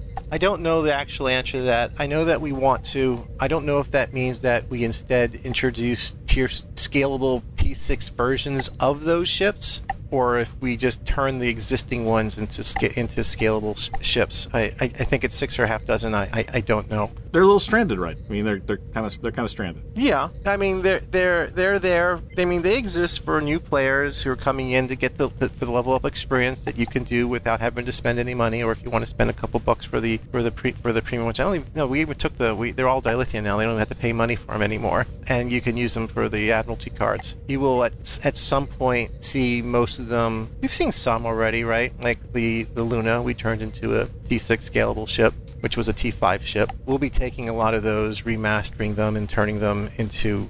We'll just be leaning all into into a T6 scalable. The difference is that a T6 scalable ship is still $30, and there still needs to be a place for an upgraded T2, T3 ship for someone who just wants to just play the game without having to spend $30. We don't want to start hitting you with paywalls at level 13, right? We don't want to do that. Like some games might. Some games I've heard of might do. So I think they'll still exist as T2 ships there, and then you can get the T2 pluses for a little bit of dilithium. But we'll probably make sure that all the classic favorites there will eventually be T6 versions, so you can fly whatever you want. And just before the questions of when, it's like I don't know, and it's we didn't ask that, and it won't be all at once, and then they'll be one at a time, right? Just like every so often we'll squeeze one in. We just saw the announcement for the new Legendary Anniversary Pack. Mm-hmm. So I saw some of the ships look to be Federation. Was this like a focus? Were you trying to do a KDF Anniversary Legendary bundle solely, or no? There are 2 Klingon ships and 2 Fed ships in that Legendary Pack. There's 2 Fed and there's 2 Klingon ships in there. So that's what's going to be in this pack. And of course now, if you get a character, the Klingon character 65, you unlock cross-faction flying. So you'll be able to play either ship on either faction. So you'll unlock them all. Is your question asking me, are we going to get like 10 Klingon legendary ships? No. Making 10 Federation legendary ships was an extra special, like, back-breaking effort because it was the 10th anniversary. So we're not going to do 10 every year, or 11 and then 12 and 13. Maybe we'll do it again at the 20th anniversary. It's just way too much ships to make. I think my question was more, I thought if it was going to be a new Legendary Pack, it would be all Klingon, as opposed to. Yeah, it's not all Klingon because not enough people play Klingon.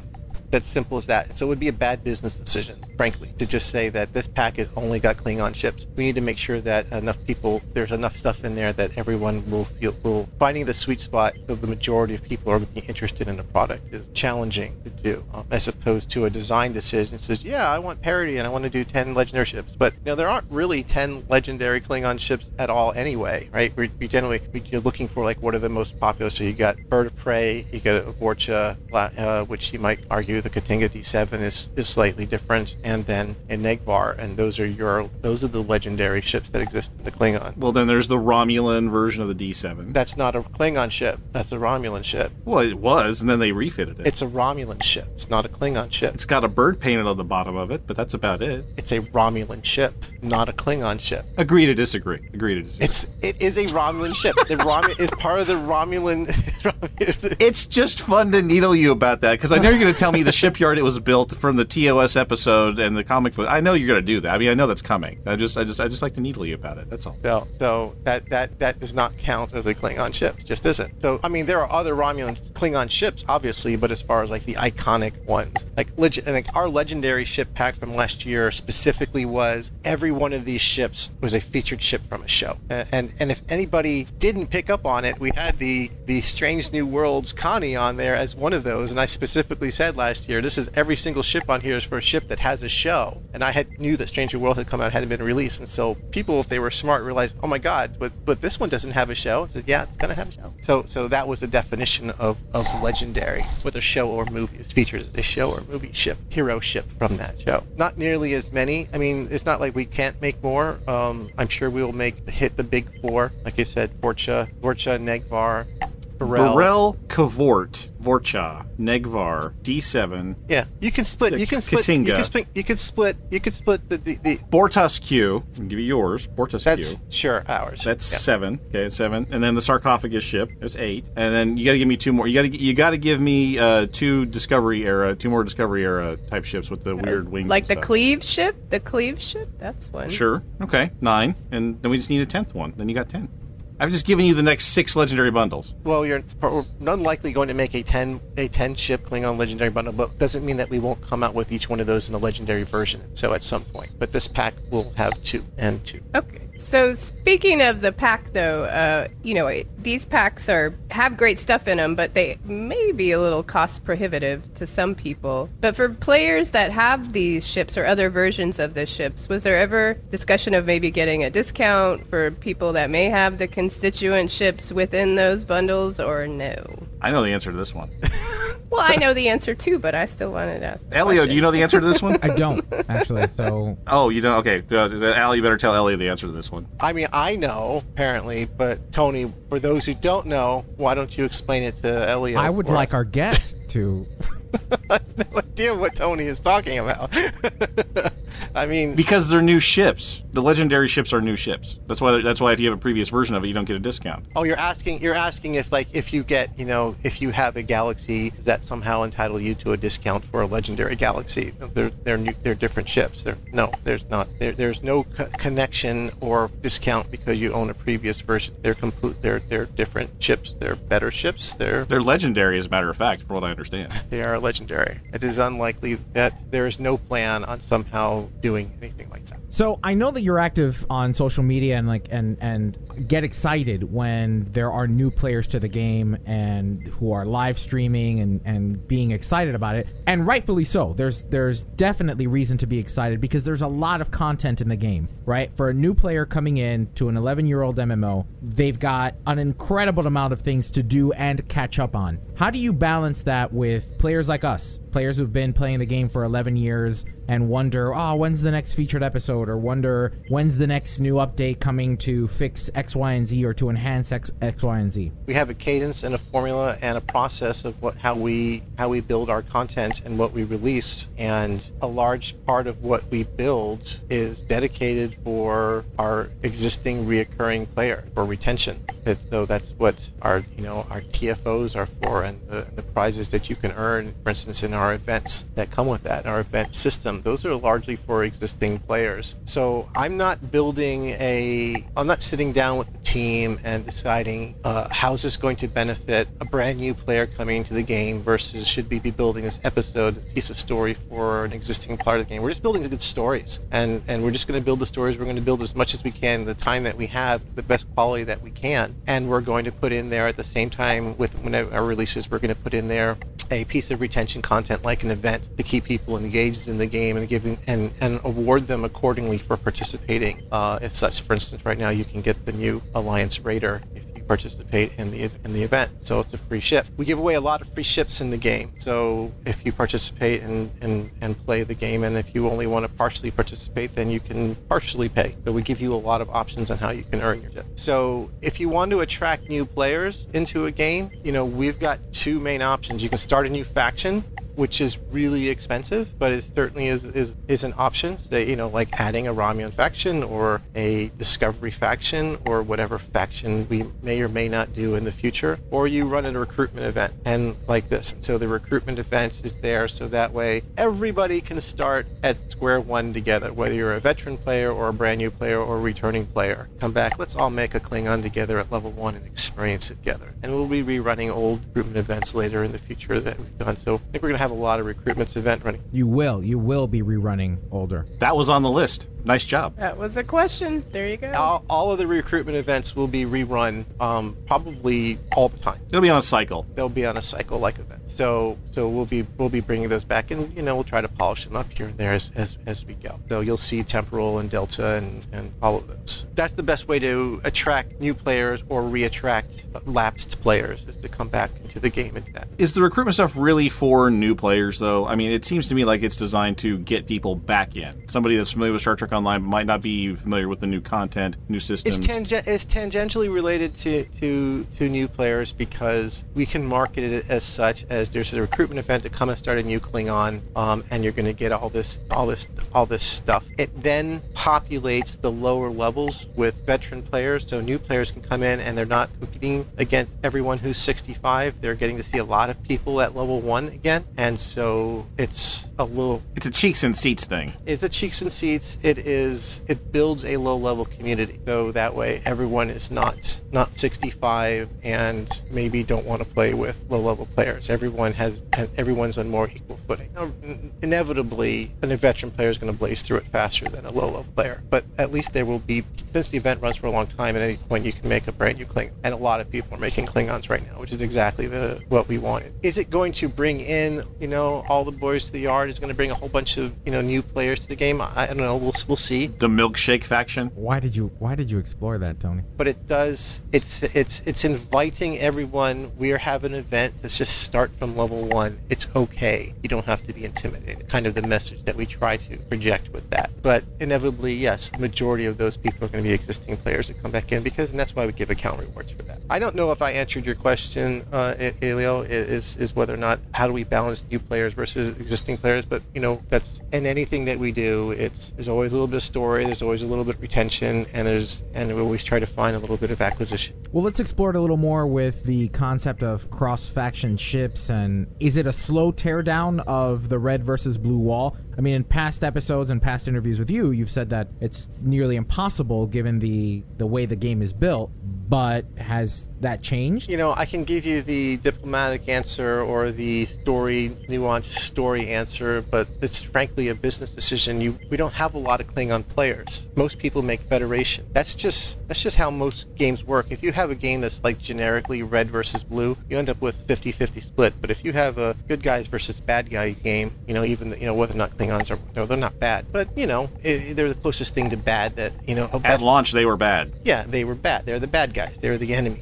And whether you're playing heroes versus villains, like City of Heroes saw way more heroes than villains playing, and you're going to saw way more Alliance than Horde players on WoW until they put pretty blood elves, because let's get a pretty faction over on there and to attract more people to the Horde and try to de-villainize them and make them a little more sympathetic of a bad guy in order to balance your play experience. And most of our players play Federation. That's the fantasy. It's a Star Trek game. It is about the Federation, so that's the fantasy people want. It is not always the best financial decision. It takes just as much time to make a brand new Federation ship as it does to take a brand new Klingon ship. If I can sell 4 times as many or 10 times as many Federation ships than Klingon ships, well, how many Klingon ships do you think the business model is going to want to make? But we have to sustain those, so we have to make them. So by allowing Kraus faction, we reduce that barrier. For a long time, it's like, well, if you want to play them, make a Klingon character, and then you can get them up to 65, and we'll get more cheeks and seeks that way because they want to play that really cool Vorcha or Negvar or Bortasku. But let's just say, okay, let everyone play whatever they want. You can write whatever fiction you want. Certainly IP precedence for it, and hopefully that will result in more sales of Klingon ships. And if that's more sales of Klingon ships, it's easier to make more Klingon ships. So it's not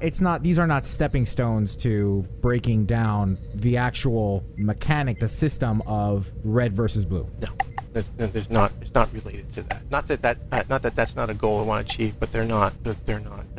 So, and I think that's really the heart of our question here, is that part of the cross-faction flight thing is that Romulans and Jem'Hadars, they aren't in the whole fly whatever you want category. Sure they are. It's only the full KDF and full flip. No, sure they are. If you are Romulan, you pick a faction, Federation or Klingon. You can play Romulan ships and your faction, and then you can unlock the other faction. I thought there was a disclaimer about... Well, I guess it's you can't level up one of those guys to unlock it. The only way to unlock it is to level up the Klingon. Maybe that's what I'm thinking about. Because we're trying to push everyone into Klingons. We have great Klingon content we're very proud of. We made a whole year of Klingon story arcs, upgraded all the art for everything. So now come on and check out Klingons because they're awesome now. They're awesome and we're super proud of them. We want everyone to play. So we're incentivizing you. Go play over there to get. So that's a perk if you play that through. Like one of the few barriers that are left then is that if you have a KDF player and a Federation player, they don't team up. It's a technology issue. It's not a design issue. Right. And I think that was kind of the heart of the question. Is that barrier stuck because of the technology issue, or is that something that long term you guys would like to knock down? It has nothing to do with the cross-faction ships. It has nothing to do with desire. It's got to do with a technology issue that we have not been able to carve out the time to make happen, because it is that or something else. And so something else is always more of a priority.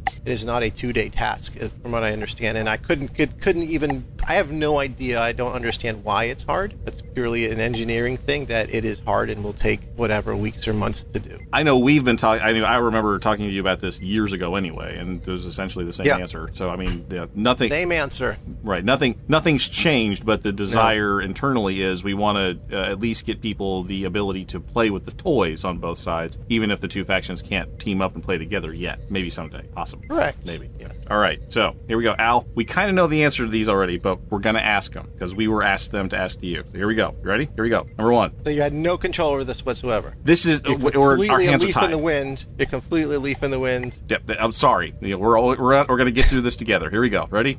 I appreciate the dilemma that you're in.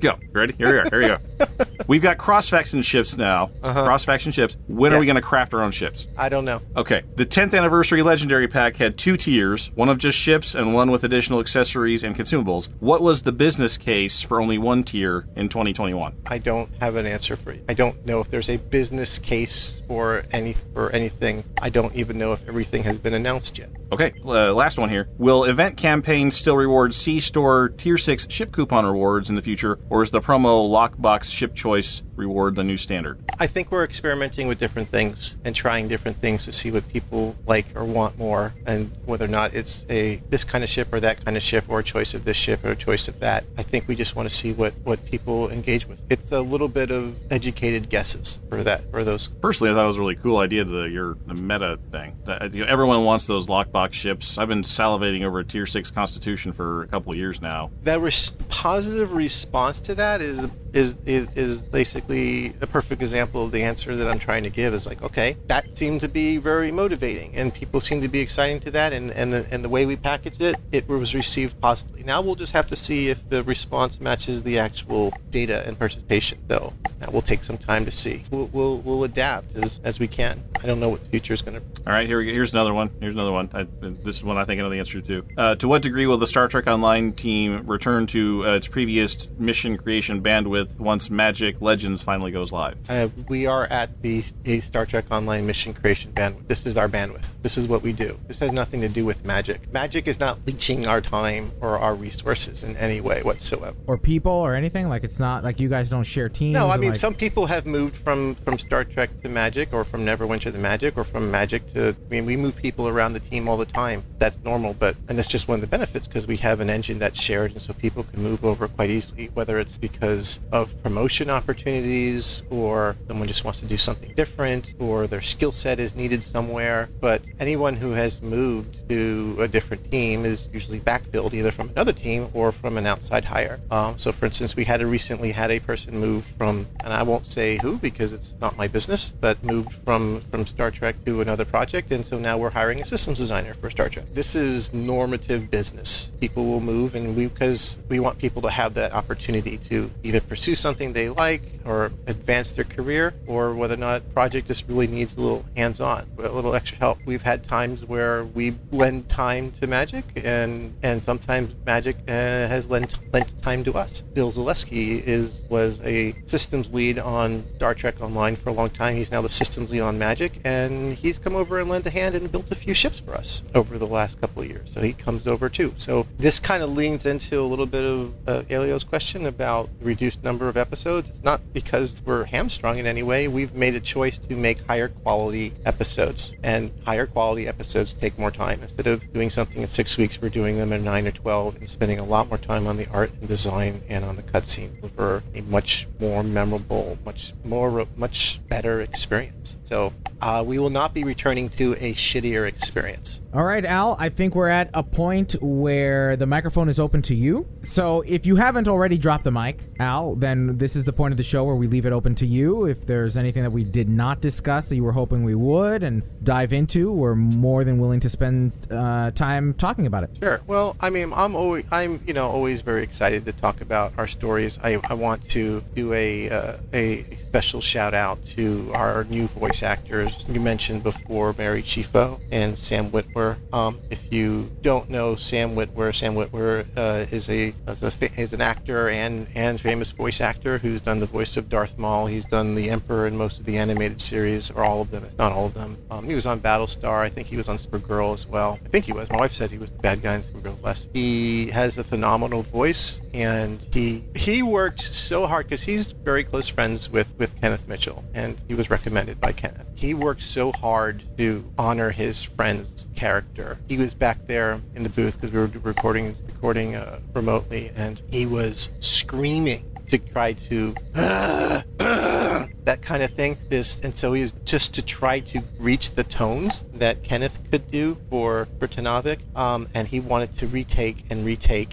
So he really cared, and I really appreciated the work he put in there. And huge shout out to Mary Chieffo, who's been an absolute delight. Really has it was really great to work with someone who fluently speaks Klingon. Even Barcelona Klingon. Yeah, she knows her stuff, and she loves her character, and she's been so engaged with us and just on social media, and has been so appreciative and so excited to see her character come to life. I love working with an actor who is just engaged in the work. Kind of makes you want to invite her back, doesn't it? Mary Chieffo will be back. Her story is not over, right? Okay. We have another. The story's not over. We'll continue in the next season, and we will see Mary Chieffo again for sure. Big shout out to both of them. Mary Chieffo's story is just starting. Laurel's story, I guess I should say. So they're absolute delight. Really, really magnificent. Hope everyone enjoys the stories. And I guess the thing that I guess would say most is don't forget to play. If you don't want to make a new Klingon, that's okay. You can still play the new content, but I do encourage you to not forget that the anniversary was not just these 2 featured episodes involving Jabula, that are the endgame episodes. There's a whole remastered arc of Klingon content, and although I encourage you to make a new Klingon, if that's just you have a Klingon and you don't want to make a new one, still I encourage you to play the content. Really great improvements from tutorial to the last arc, the Fekiri invasion arc, all new environments. So really good stuff. That's all done by Jesse Heinig. He remastered all of that content. He's I think our most senior content designer there. So he's definitely someone who knew where all the bodies were buried in order to tear apart the old one and rebuild it something new. Good stuff there. Definitely, it was something we really wanted to do to highlight our year of Klingon. Check that out, and I look forward to and if you do play and you enjoy it, please send out a shout out to the actors on social media. They love to hear it, and it encourages them to want to do more for us. So the more that they know that you appreciate the work, whether it's Twitter or Instagram or Facebook or wherever it is you follow them, give them a shout out and tell them how much you enjoyed what you saw. If you didn't like it, then don't tell them. If you don't have anything nice to say, don't say anything at all. Do a Discovery review on Priority One. Yes. That's the end. That's the rest of that. Well, Al, thank you so very much for spending your afternoon with us. We really appreciate it. It's been far too long, and it's always exciting to have you back to talk about Star Trek Online and the state of the game and what we have to look forward to in coming events. Thank you for carrying the torch, especially during this really awful time. And so I appreciate everything. Message coming in, sir. Hailing frequencies. Open. See, we are getting to know each other. From Twitter, Thomas Townley says, I created a short, squished-faced Discovery-era Klingon. Also from Twitter, Sam Ronan writes, the detail in the levels looked impressive. I am not so taken with the classic Gothic look for the Klingons, but it was impressive lighting and detail for Star Trek Online. Combat verged closer to a Dynasty Warriors game with the sheer number of opponents on the ground. Lots of opponents, and they were all lined up like a chessboard. I did not like that at all. Not a fan. I was not a fan of that escape from Grethor because I knew that you couldn't stay and fight, but at the same time... You know what works? Red Angel What? suit. I didn't get the Red Angel suit. Oh, sorry. Then you could just fly through it and like run onto the boat. That's what I did. Although I died like 17 times getting there. I threw... What I did was I tried to throw that Pavel crystal thing to try to attract the aggro, and my frosted boots, but that still didn't help for shit. It's Grethor. The floor's on fire. Your frosted boots are not going to work. You know what else is weird that works? Assimilating demons. Yeah, I saw that post. Nice. But I was able to do it. And I saw Luke Critter was able to do it too, and he made a big thing about it on his account. That's awesome. From Facebook, Ronald Fraser replied, I think the new episodes are incredible. Love the new Klingon customizations. Of course I made a new KDF recruit. Fun playing from the beginning again. Keep up the great work, Cryptic. Again from Facebook, Arnold Ogando said, a female disco Klingon, combined with the core outfit. With the cape. And lastly from Facebook, Dafid Balston replies, Disco Klingon, but not level 65 yet. Lol. Same here. Don't Me worry. neither. I've barely even started. Level 7. And I decided that I'm going to rank up this Klingon with the starter ship. I'm going to fly the original. It's pretty good. No, just the one with 2 forward the weapons original. and the one back one. I'm going all the way. Yeah. Ooh. Taking it all the way. Okay, that's Wow. intense. Test of yeah, skill. I'm only Torture. I'm level Torture. 38 right now. I'm level 4. Man, I mean, there's a lot to do getting your character ready. And not for nothing, meleeing everything sucks. Yeah, it does add some time on the ground. And from PriorityOnePodcast.com, Sean Newboy had a lot of thoughts. But here's one we can address. What is the life expectancy of Klingons? Humans in this era can reach about 200. Vulcans over 200. And when speaking of the new content, he says, wonderful job, everyone. Keep up the good work. Well, I think that was for us. That was for us. What? Well, I mean, again, Oh. every weekly episode is, in fact, new content. So you're welcome, Sean Newboy. That's true. Yeah, Oh, right. Well, was it ever said humans can reach 200? I don't remember that being a I think thing. McCoy is like 200 in TNG, right? Isn't he old? 140. By the time okay. Really? Yeah.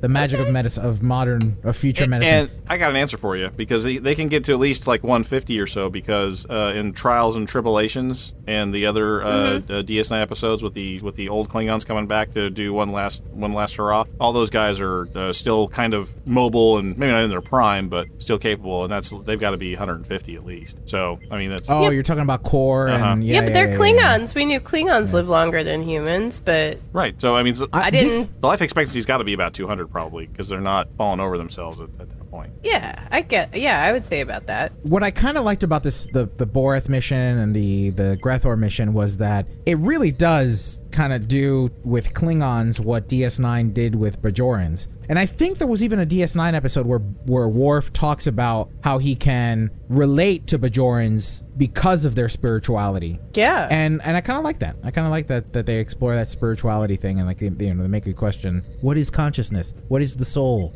All that kind of stuff. Yeah, I really like the story of the episodes. I know some people are opposed to Discovery, but I don't mind the Time Crystal storyline in Boreth. The ground map is beautiful, even if you're getting attacked a million times. Well, that wraps up episode 495 of Priority One, a Roddenberry Star Trek podcast. But there are more great shows available to you on the Roddenberry Podcast Network. Just visit podcasts.roddenberry.com for a complete list. Then be sure to subscribe to them all and share them with your friends. And we can't forget to send a special thanks to some of our Patreon supporters like David K. Rutley, Peter Archibald, and Gerald Bosch. Captains, it's important to us that you get your voice heard and that you participate in the conversation. Leave us a comment on our website at PriorityOnePodcast.com, on our Facebook page at Facebook.com/PriorityOnePodcast, or you can find us on Twitter and Instagram at PriorityOnePod. And if you're still craving more, be sure to spend time with Winters, Anthony, me, plus the rest of the Priority One Armada. Saturday nights, the Armada broadcasts live to review the latest news from Star Trek Online and the Armada community, including spotlighting some of our amazing members. With regular giveaways, there's something for all Star Trek Online players, whether you're new or a veteran. Follow us on all our social media accounts for broadcast times, and if you'd like to join the Armada, visit PriorityOneArmada.com. This episode of Priority One Podcast is brought to you by our patrons through Patreon.com. Like I mentioned earlier in the show, we run this much like a community theater organization. All of us are volunteers. Unfortunately, producing the show is not free, and we turn to you for that. So, if you decide to become a patron, you get perks like early access to interviews, like the one you just heard with Our Vera. Our patrons got that Tuesday. So, if you find value in the show and care to support it, visit patreon.com/Priority One. Don't forget to tune into Priority One Productions' Guard Frequency podcast at guardfrequency.com. Each episode, the Guard will take you inside the universe of your favorite space sims, including a tabletop adventure played out by your hosts. And Heroes Rise brings you up to date with the world of Dungeons & Dragons. Learn all about the latest publications, tools, tips, tricks, and traps in less time than it takes to skin a wyvern. Head over to heroesrisepodcast.com to discover their secrets. A very special thanks to our guest this week, Star Trek Online's design director, Al Captain Gecko Rivera. Thanks to our audio editors, including Gray, Brandon, William, Daniel, Rand, Roscoe, Lennon, and Skiffy. Thanks to our producer, Jake, and associate producers, Shane and Thomas. Together, they help us organize and write up our summary of the weekly headlines from the Star Trek multiverse. Thanks to our social media manager, Anthony. Thanks to our graphic artist, Henry, with support from Jason of the Priority One Armada. Thanks to the composer of our theme music, Chris Watts. But most importantly, a big thanks to you, the Star Trek community, our listeners, because without your ongoing support, none of this would be possible. Enemy ship on sensors. Red alert. Shields up. Engage.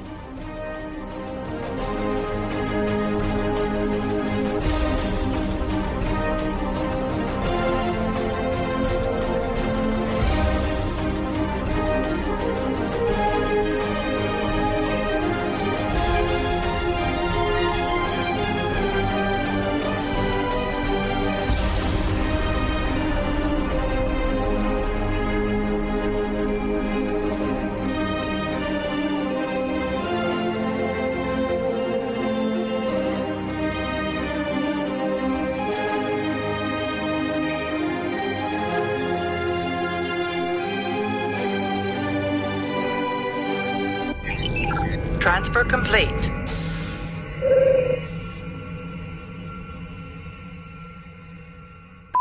How much of a Trekkie John Williams was. John Williams? What? Whoa. The actual... Da, da, da, da, da, da. I don't know why the hell I read that. And Michael Chabon's You want history? Check out its tenacious neutrality. Tenuous. Not tenacious. It is a tenacious neutrality, really, also. It's both tenuous and tenacious. I could see Jeff Buck hanging out there, too. Yeah. I prefer El Presidente El Gecko. Yep, sure. This is why I love this show. Exactly. So, all right. We kiss sufficient amount of ass. You're right. No, so seriously. We just call you El Jefe. El Jefe. El Jefe Gecko. El Jefe. This is a Roddenberry podcast. For more great podcasts, visit podcast.roddenberry.com.